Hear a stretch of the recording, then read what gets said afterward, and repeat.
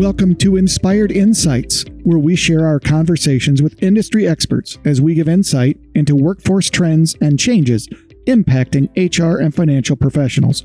We will cover everything from employee engagement to compliance and regulations impacting your workforce success.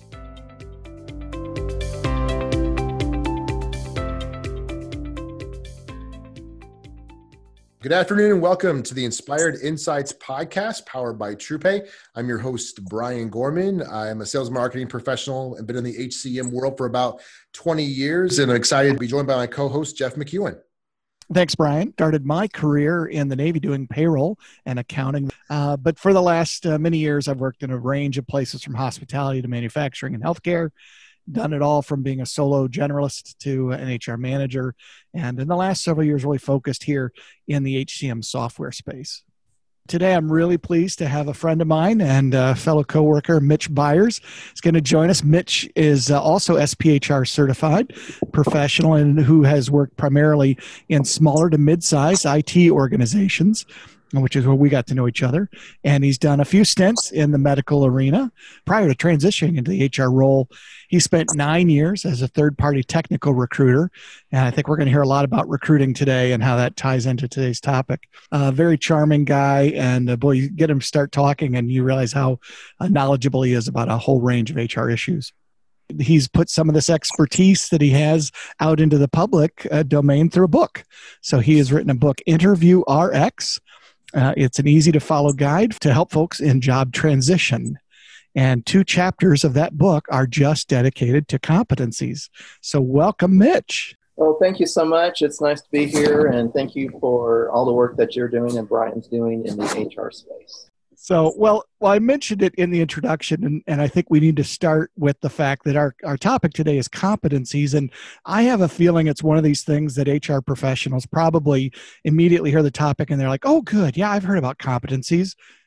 Wait, what? What are those again? So why don't you start, just give our listeners kind of a good working definition of what you mean or what is meant by the term competencies. Okay, thank you, Jeff. I'll do that. I actually have 4 that are from different resources, and it's amazing how closely they are. But if I could read these 4, and then I'll kind of summarize it. The first one is from a book called Competency at Work, a wonderful book and resource. It says it's an underlying characteristic that's causally related to superior performance. The key phrase, superior performance. SHRM defines it as the knowledge, skills, abilities, and personal attributes that link individuals or teams to enhanced performance. Workitect, which is a website focused on competency, says there are personal characteristics that drive behavior leading to outstanding performance. And then the final one is from an organizational behaviorist, and he defines competency as an underlying characteristic of an employee that results in effective and or superior performance. So if you kind of combine all of those, you could say that a competency is simply a set of behaviors, a set of activities that drive and end up with superior performance. And this is critical when people are coming into the organization. The hiring manager doesn't want to just hire someone that's going to be okay. They really want that superior performer. And this is, I can't think of a more important decision that a hiring manager has to make than who they hire. And so competencies are also sometimes called the differentiating factors. These, if we can identify what these are, and then interview against them, then we have a higher propensity to succeed and for this individual to succeed in our organization. It's not a silver bullet by any means, but it gets you much closer to the middle of the target. Well, it obviously, just in hearing the definition, it's obvious why this is something then that people, and particularly you in general, have really grabbed a hold of, because it's so, you mentioned it's not a magic bullet. And I know sometimes recruiting is like finding a needle in a haystack. So any of those old adages would apply, but it sounds like this is really going to get you closer to your ideal candidate. Well, not only will it get you closer to your ideal candidate, it has so many attributes to it. Like, just there's a process that you go through. There's a list of competencies, and there's many which you can use. But ultimately, say from the 30 or 35 competencies, I typically work with the hiring managers and narrow that down to maybe the top 5 or the top 6 needed for a given role. So those competencies, behaviors, if you will, actually get dropped into the job description. That's the first thing that happens. Mm-hmm. The second thing that happens is if the hiring manager says, hey, Mitch, these are the top competencies, these are the top behaviors, well, then we need to begin to screen against those to ensure the candidate has those, or at least some of those. And just in that process, in that discussion with managers or the managers of a larger team, they really begin to focus in on what's really important. And so it's a great exercise just for the manager. And then the behavioral interview questions, which are you're asking questions of candidates, tell me about a time when this situation occurred, or what would you do if this situation occurred? And so you're beginning to see their behaviors. And then you can then marry those to a scoring guide, if you will, to determine if someone's more of a novice, more of an intermediary, or more advanced, or even an expert within that competency.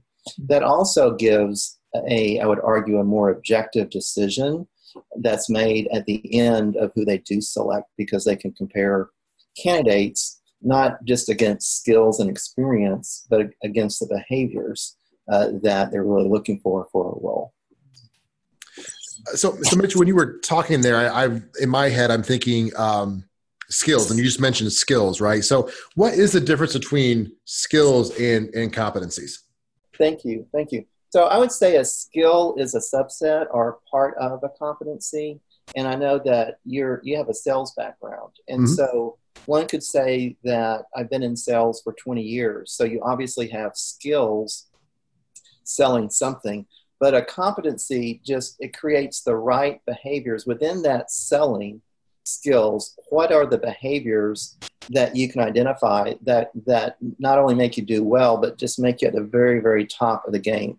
So it's that kind of that limited set, not just skills, but it's the behaviors. It's like, what are you doing with your skills, and how are you using those skills? So it's much more of a finite part of the skill set, if you will. It's really, think of it as kind of the motivation. What is your internal motivation to kind of push you to the very top? And that's, I would say, one of the differences. And competencies are, the good news is if you don't have them, if you can identify which ones you want to work on, you can begin to work on those. So this leads me to maybe also say this. If on the front side, you're developing a competency model in which to interview against and hire against, then I would also suggest that you could have the competency model as part of both the performance review process as well as the development of individuals, as well as, let's say I went into an organization and I was a salesperson for that organization and I knew what my competencies were. And in 2 or 3 years, I was at the top of my game. I was doing really well. And I kind of heard through the grapevine that the sales manager may be leaving in 6 months or a year. Well, if I was the smart salesperson and I wanted that job, I would begin to think, okay, I've got the competencies for a salesperson.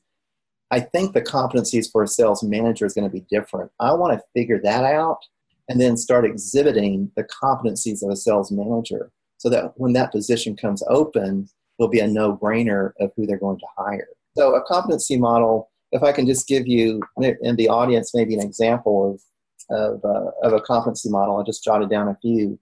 So in sales, which we just mentioned, you might expect someone to have strong relationship building skills, which is, a lot of people have that, but most importantly then is that persuasion. Yes, I can communicate, but can I really get you to move from thinking about framework of A over here to B, and interpersonal understanding, truly understanding the needs of that individual, and then that follow-up, that customer service orientation. So those are 4 specific to sales. In technology, and this is where I've spent a lot of my time, it's really interesting. There's one that really moves a person from good to great. So you expect a certain amount of expertise in their field, whatever that might be. Also, analytical thinking and information seeking are 2 critical. But the one that I've seen people go from just being okay to great is that teamwork and cooperation. Not everyone in IT has that, but when they do, it's just they can move mountains. In training, this one's for Jeff. In training, a competency model might be developing others. And again, persuasion. You're trying to train them to use maybe a piece of software, or you're trying to use them, or trying to move them in a new pattern of behaviors. And then integrity, they have to trust you, and then self-control. For any position, whether it's a call center agent or a CEO or all points in between, there's going to be a model that creates a superior performance. From a marketing and sales perspective too, I think that this can help. You're right, to your point, Mitch, about managing to those competencies. Maybe somebody has one or two that they're good at initially, and if they start to exhibit 2, 3, and 4, we can help manage them to those other competencies and really help them to grow in their careers as well. So maybe what was your introduction to competencies, Mitch, and what do you think it is about them that really got you so excited about it? Well, I was introduced to them, I guess, in the early 2000s, and I don't remember exactly when it all started, but I do remember that book that Jeff mentioned. It was actually self-published prior to a publisher picking it up, and it didn't have the chapters about the competency. So it had a lot to do with recruiting and interviewing and things of that nature. And the publisher said, Mitch, it's just not big enough. You need a couple more chapters. And so I was just diving into competencies at that time.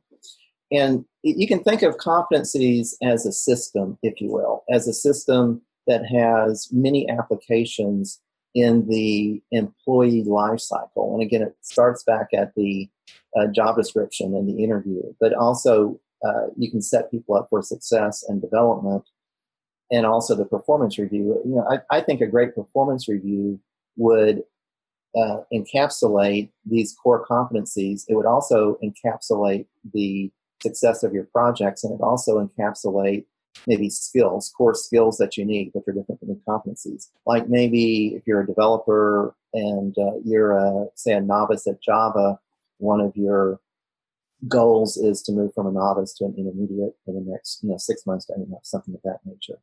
So these can be I guess I really was attracted to them because I just saw so many different applications. And then I actually started using them first actually in a sales position. We had very high turnover where I was, which was it was a home health care company, very high turnover. And it's like, why is that? And so we did a number of things, but one of the things we introduced was the competency model and began to do behavior interviews. And we also did ride-alongs and things of that nature. And we ended up hiring much, much better people. It's interesting. The term competent, right? Let's just take the root word there. I feel like is so much more at the base level, right? Like, well, he's competent at that, right? He's okay. And so it's really been interesting to hear how often you've used the words like excellence and superior, and where you're saying that the competencies really help to identify the people who are likely going to be at the high end. And it's an interesting juxtaposition there that I feel like the root word is almost the opposite end of the spectrum. Very insightful, very insightful. Some leaders believe in assessments, and there are assessments against competencies. But I use this as kind of an internal tool, and I marry this with other assessments. And the idea is it's so difficult. Again, going back to that hiring decision being one of the most important, if not the most important decision, and yet you have such a short time. We'll call it dating, right? So after like 2 dates, you say, "Will you marry me?"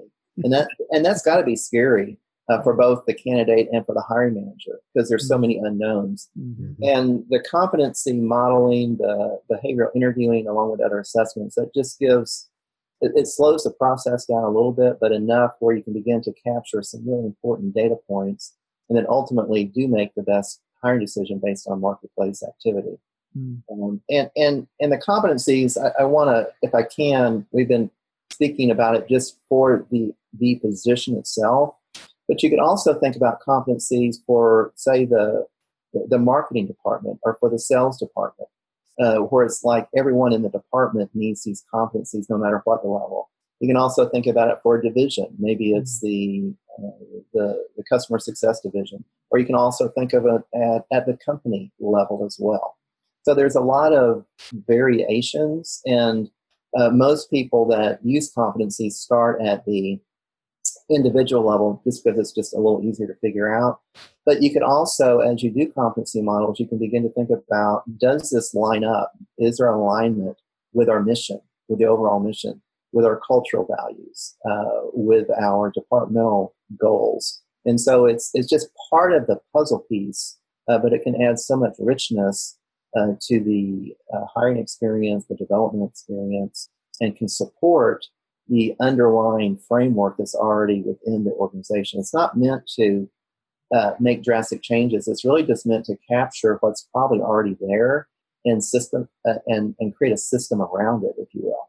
Well, you just hit on a term that I wanted to touch on, and that is culture. We hear so much about corporate culture now and company culture, and the need to know what your culture is and to establish your culture, and that if you don't establish and declare it, you still have one. It may not be the one that you want. Do you have maybe a story where you've used it, or a specific example of how identifying competency structure could impact culture? Let's just take teamwork, right? Teamwork and cooperation, which is a competency, and also it shows up many times as one of the value statements of the organization. And I've actually used that in several companies. It's like, when there's a manager that's having an issue or an employee that's having an issue, it's like, hey, this is stated as part of our culture. Let's actually figure out what is teamwork and cooperation. What are those behaviors? And then you just talk to people and you get them talking about, from their perspective, what does teamwork and cooperation look like? And so it's a way to help kind of drive, because a lot of times, your first day of orientation at a new company, you see the cultural values, the mission statement, and then they're gone forever. So it's really up to, I would say, HR can lead the charge, but it's really up to the senior leaders and the leaders to be the cultural stewards, to live and breathe those, but also to, I guess, propagate those through conversations. And I would argue that also those cultural values need to show up on the performance reviews as well. And they need to be reflective of the culture. Like you said, even if they're not written down, every company has a culture. Mm-hmm. So some companies are a little bit misguided in that they'll create cultural values that are aspirational. And there's nothing wrong with having aspirational cultural values. But if you say this is our culture today and people don't experience that culture today, then they're not going to have a very high level of trust. And there'll probably be some, I won't say resentment, but there just won't be a high level of trust. So you really have to identify what are the cultural values today. And I think you can marry those and support those with these competencies. And so it becomes all part of this really beautifully put together jigsaw puzzle that helps brand, if you will, identify and help people associate with the organization. So again, it's, competencies aren't meant to be a standalone. They're meant to kind of be a mirror in a way, and to complement and to help organize and to be integrated in various forms so that the company can thrive by having the right systems in place.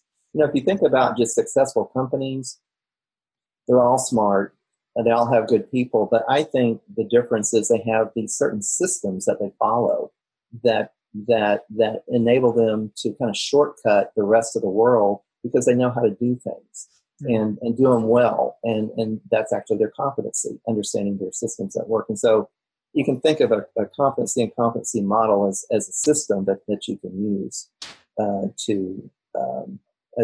as a really successful system on the human capital front.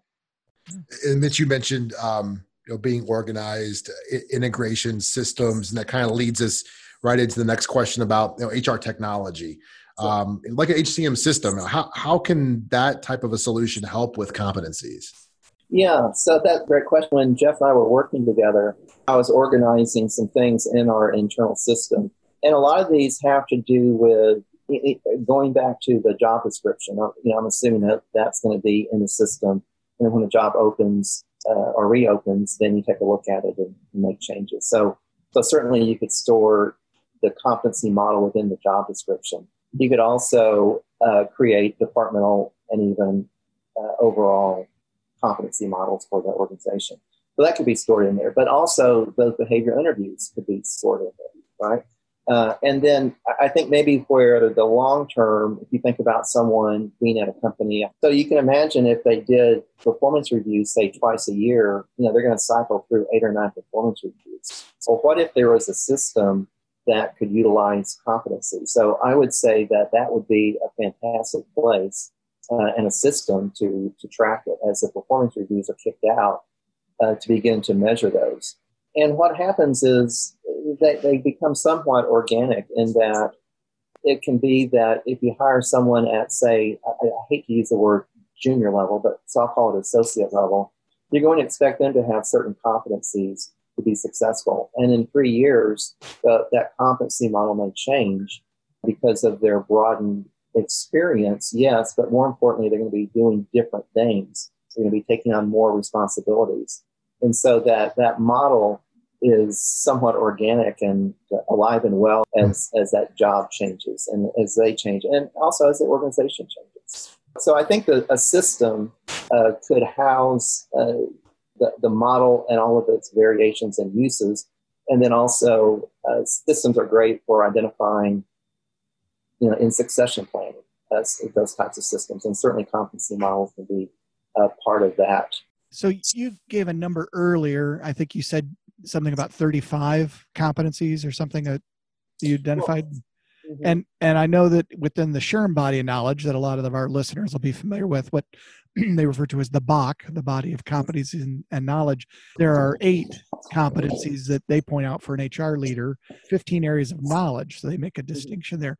What would you say is kind of an average number if somebody's thinking that, okay, I'm going to go out there and try and nail down these competencies, and I'm sure there's a range, but for any one given position, I mean, is 8 the low end and 35 the high end, or what do you think?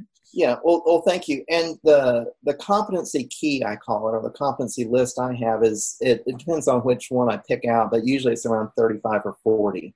There are some companies, their list is much broader, like 70 or 80 competencies, and they have a very sophisticated system, very sophisticated scoring system, and it's pretty amazing what they do. But I would argue for most companies, especially if they're smaller to mid-size, they don't need that robust of a system, if you will. So mine is pretty straightforward, pretty simple, and it covers probably 90% of all the competencies that you're going to need. Now, to answer your question more directly, what I typically do is I'm going to call it professionals. So for the professional level, I like about anywhere from 4 to 6, about 4 to 6 competencies. And then on top of that, if they're a leader or soon to be leader, I'll add maybe another 3 competencies. But keep in mind, you start with the list or the competency key, and then you narrow it down. Mm. One thing that I do in my talks, I give talks from time to time to job transition groups in North Texas. It's a wonderful way to give back to the community. And the very first thing we do in this talk is we go through a little 10-minute exercise. And the participants have the list, and I'll get them to go through it and begin to check off the ones that somehow they're associated with, then narrow it down to their top 6, and then rank order those 1 to 6. And then I have volunteers stand up and share with a group their top 6. And where my fun comes in is I try to figure out what they do for a living, just based on their competencies. And I don't always get it right, but it's always a fun exercise. When you do that, I would argue that anytime you raise your own self-awareness, then you're going to just be better placed, whether you're already working, whether you want to move up the corporate ladder, or maybe even completely move into something different.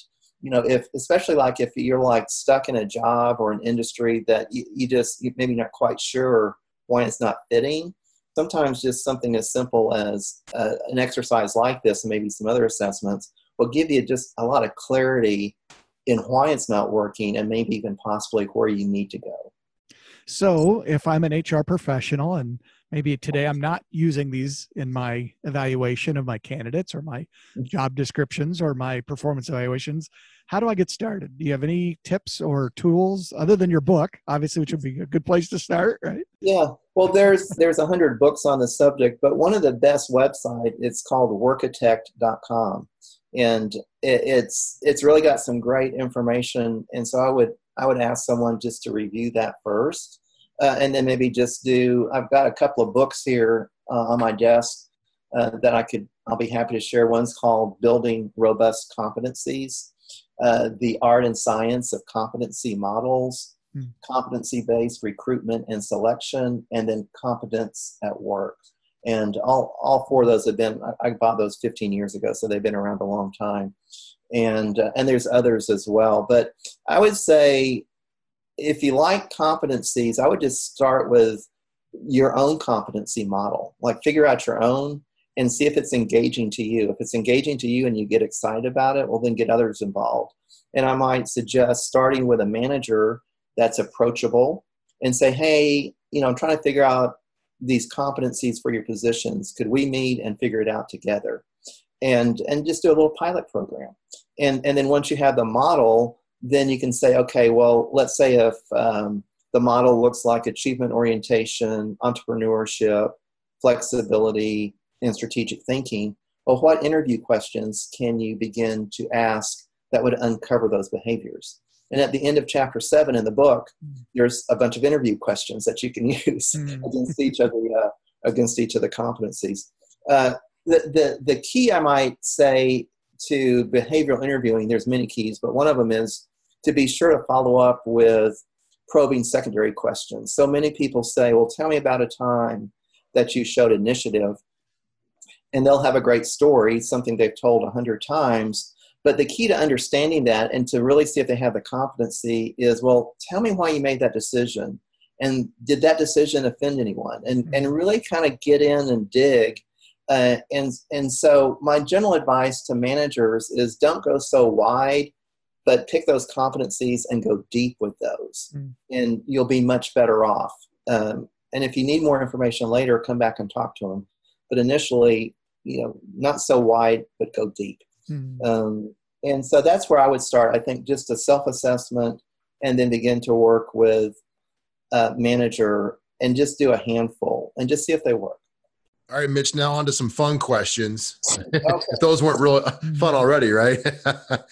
How did you get into human resources in the first place? Maybe share your story about how you got into the field. Well, I certainly was not prepared, trained, or even had an interest in it. Let me just say that. So, so I was doing a lot of recruiting, technical recruiting. And in 2005, I gave a talk to the SHRM conference in Fort Worth called HR Southwest. And it was on job descriptions because they were so poorly written. And as a participant or as a speaker at the SHRM conference, you actually get in free and you get to go to all the talks and this, that, and the other.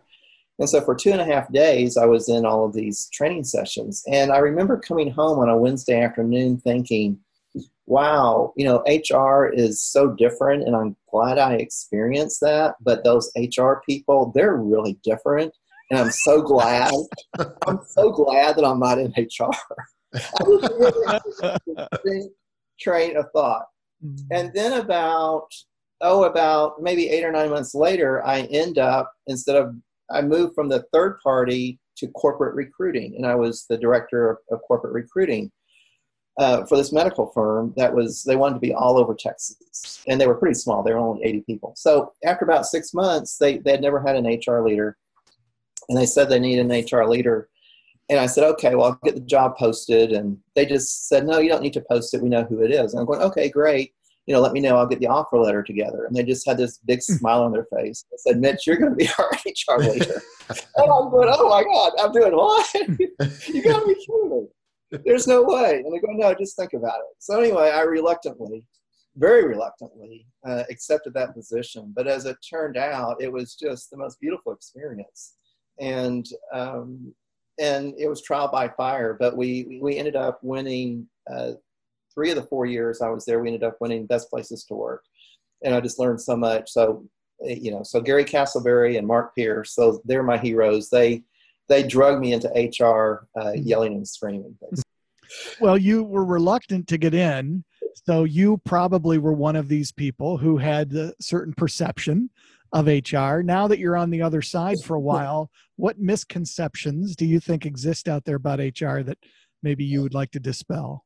Yeah, well, and I pretty much grew up, my whole professional life was with working with family-owned or really small organizations. And except for 1 or 2, there was really very little, if no, HR presence. So I I didn't really know much about HR, to be honest, other than I was involved in some litigation, and at trial, I had to, talk or whatever. And I got to know the HR person pretty well. That was pretty interesting. But I think maybe one of the misconceptions, and I don't know if it's a misconception, there's people in HR sometimes, not all the time, but sometimes they see the world as pretty black and pretty white. And they're always going to err on the side of whatever that is. And sometimes they don't have the empathy. Sometimes they don't have the active listening skills that they need. And sometimes they're just so policy driven and they don't necessarily explain the reason behind the policy. They just kind of throw the policy at you. So I can appreciate all of those that have been impacted by that. And, the old saying is, it only takes a few bad apples to spoil the whole bunch. And so maybe that is maybe that's one of the misperceptions. There's some very, very caring individuals that, HR is a support function, much like accounting, much like maybe a call center or whatever. And so it's typically underfunded. The people are overworked, and they're just kind of scrambling to keep on top of things.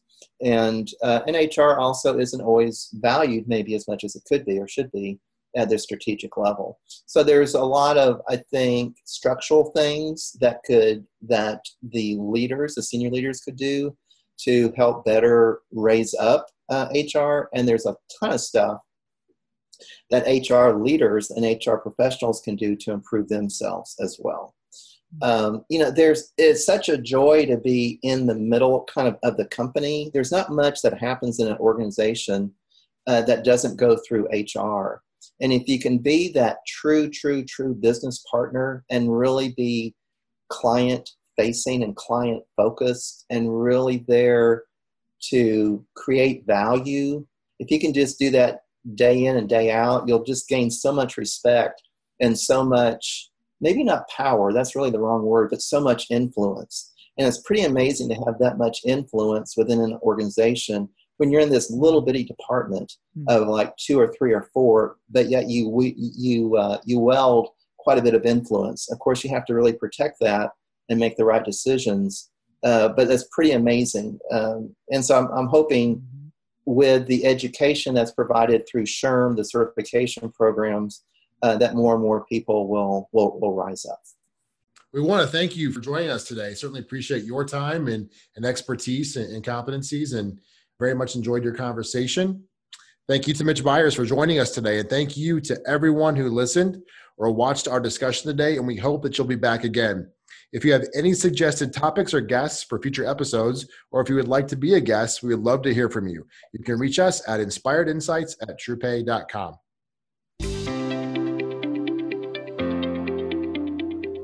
This podcast is powered by TruePay, a single sign-on HCM technology provider supported by a team that strives for your success. If you'd like to submit a topic or appear as a guest on a future episode, email inspiredinsights@truepay.com.